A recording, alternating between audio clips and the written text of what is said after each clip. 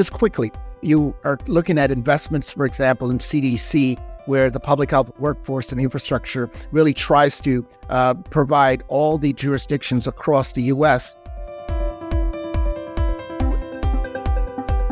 Good day, and welcome to another HIMSSCast podcast. I'm Bill Sawicki, Managing Editor of Healthcare IT News, a HIMSS Media publication. Today, our subject is how recent investments in infrastructure and data modernization in it present an opportunity for public health transformation. My guest is Dr. Oscar Alleyne, formerly Director of Epidemiology and Public Health Planning at Rockland County Health Department in New York, and now Managing Director of the Public Health Division inside the Health Federally Funded Research and Development Center operated by MITRE, a not-for-profit working in the public interest with mission-driven teams dedicated to solving problems for a safer world. Welcome, Oscar. Thank you very much for having me. It's really a pleasure. So let's jump right in. We have plenty to cover. First, coordination between public health and healthcare is really essential to be responsive to the needs of the community and ready for any new and emerging threat. You say recent investments in infrastructure and data modernization initiatives present an opportunity for public health transformation. So first of all, what are these investments?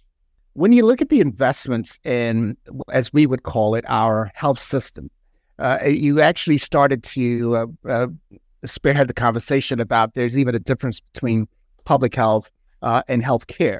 So the investments in healthcare has been very substantial over the course of time, whereas now, especially as a result of the American Rescue Plan and, of course, coming out of the pandemic, we've seen a greater investment in the public health workforce. And the public health workforce not only comprises of the individuals who are governmental public health, whether they are state, local, tribal, territorial, but also the abilities to bring the IT infrastructure up to code, for lack of a better word, so that everyone at least has the level playing field to be able to not only synthesize data and communicate in a way to really ensure that we have a well and robust system that allows us to ensure people have better, healthy, and safer lives. So just quickly, you are looking at investments, for example, in CDC, where the public health workforce and infrastructure really tries to provide all the jurisdictions across the U.S. with the ability to really strengthen their training and technical needs. Likewise, we also see the investments in the community health centers, who are also providing care, and of course, the primary and the preventive care efforts to truly ensure that people are addressed equitably, the ways communities can really have better access to care, better technologies, and ensure that their data systems are not out of sync. Well, you laid out the investments very nicely. So tell me, how do these investments present an opportunity to transform public health? Sure. So it's interesting because there's so much data or so much information that's really thrown out there as far as where's the money going? What is the money actually doing? And how does it really, truly transform and provide those outputs? Now, one of the things I must say is that public health data is relying on a lot of information. There are so many different processes that are in place. There's still jurisdictions that are using fax machines or even a hard paper, for lack of a better word. So these systems can be very labor intensive to not only enter data, but to get them out to be able to make informed decisions. So if you think about it, if you're able to have a system or a better interoperable set of systems that allow you to get information at a speed of light, in addition to be providing you as either a provider or as a public health professional, the ability to make informed decisions about how well individual safety, their health status, or in the case of infectious disease, there are emerging conditions that can truly get us in front of hard points before we have to make subsequent changes like we've done in the past with the pandemic. So public health authorities have that responsibility to reduce the burdens of not only the communities, but also the medical providers. And this investment, this transformation allows us to not only think more efficiently, but act more effectively in how you monitor your state of disease and how you're able to put interventions and other strategies to improve your health and wellness for generations to come. That's fantastic. On another front, you suggest that the industry needs investment in workforce alongside infrastructure. So I'm hoping you can elaborate a little bit there. Certainly.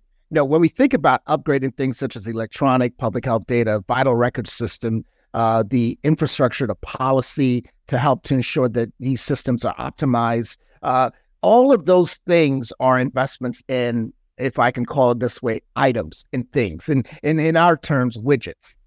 But in order to build widgets or to make sure the widgets are used effectively, we also have to deal with its most important investment in the people.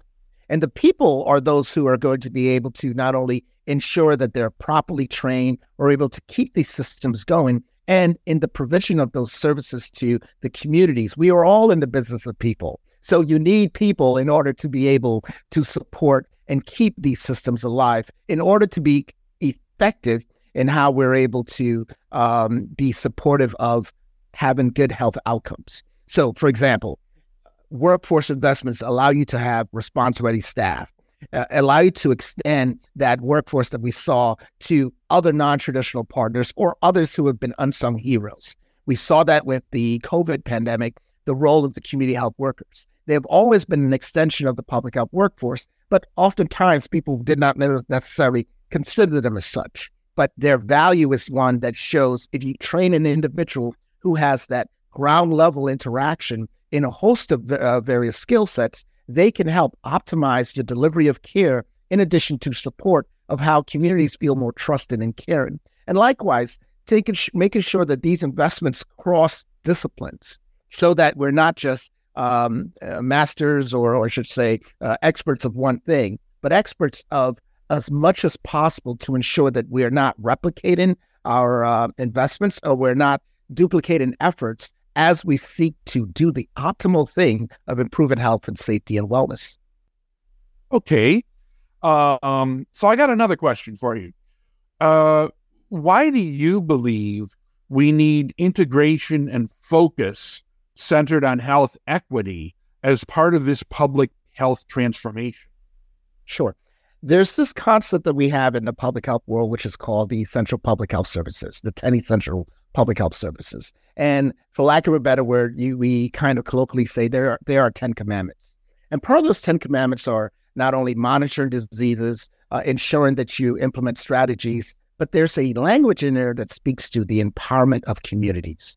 And when you empower communities to make better informed decisions, to have a better understanding of how they can change and advocate for their well-being and also their funding and support, you're actually focusing on one of the key essential elements we've seen in the public health landscape or in society as a whole. Building and making sure those social determinants of health are not going to negatively impact how someone enjoys their life and enjoys their family and enjoys their community.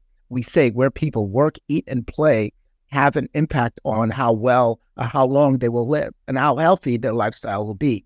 During the pandemic, we saw how these disparities were elevated in communities across the country. And it wasn't new. We recognize that this has been an issue that public health and others have been speaking about for decades. So focusing on these health equities and building and ensuring that we are operationalizing our approach to building equity and reducing the negative impact on, as we call those social determinants, we are better able to elevate the health and wellness of communities across our country. So the reason why health equity is important, it's not to say it is a buzzword, but that it really hits at that social, moral fabric of how the delivery of care and the optimization of health and wellness is a right that should be provided to all. One more question for you today, Oscar. What kind of policy agenda is needed to support the continuation of work and sustainability?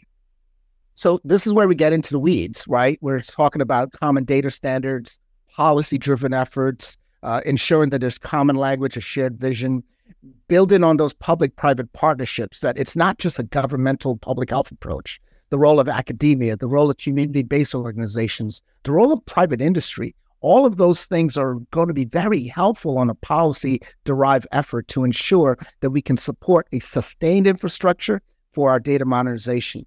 The authorities that exist for public health have been attacked, especially as a result of the pandemic, whereas rules or abilities for professionals to make decisions have been hampered by virtue of the polarization of our society. Now, what's going to be very important when we think about a policy-based agenda is that understanding a health in all policies approach doesn't mean that we're saying health, health, health only, but that in any essence of a policy-driven approach, that there's an aspect of it that touches on health and wellness, we can find ourselves more successful rather than being in our own individual silos. Well, that is today's HIMSSCast. I'd like to thank my guest, Dr. Oscar Alleyne, Managing Director of the Public Health Division inside the Health Federally Funded Research and Development Center operated by MITRE. Thank you, Oscar. Thank you so much for having me, and it was such a pleasure to have this conversation. And listeners, stay tuned. Another HIMSSCast will be on the way soon.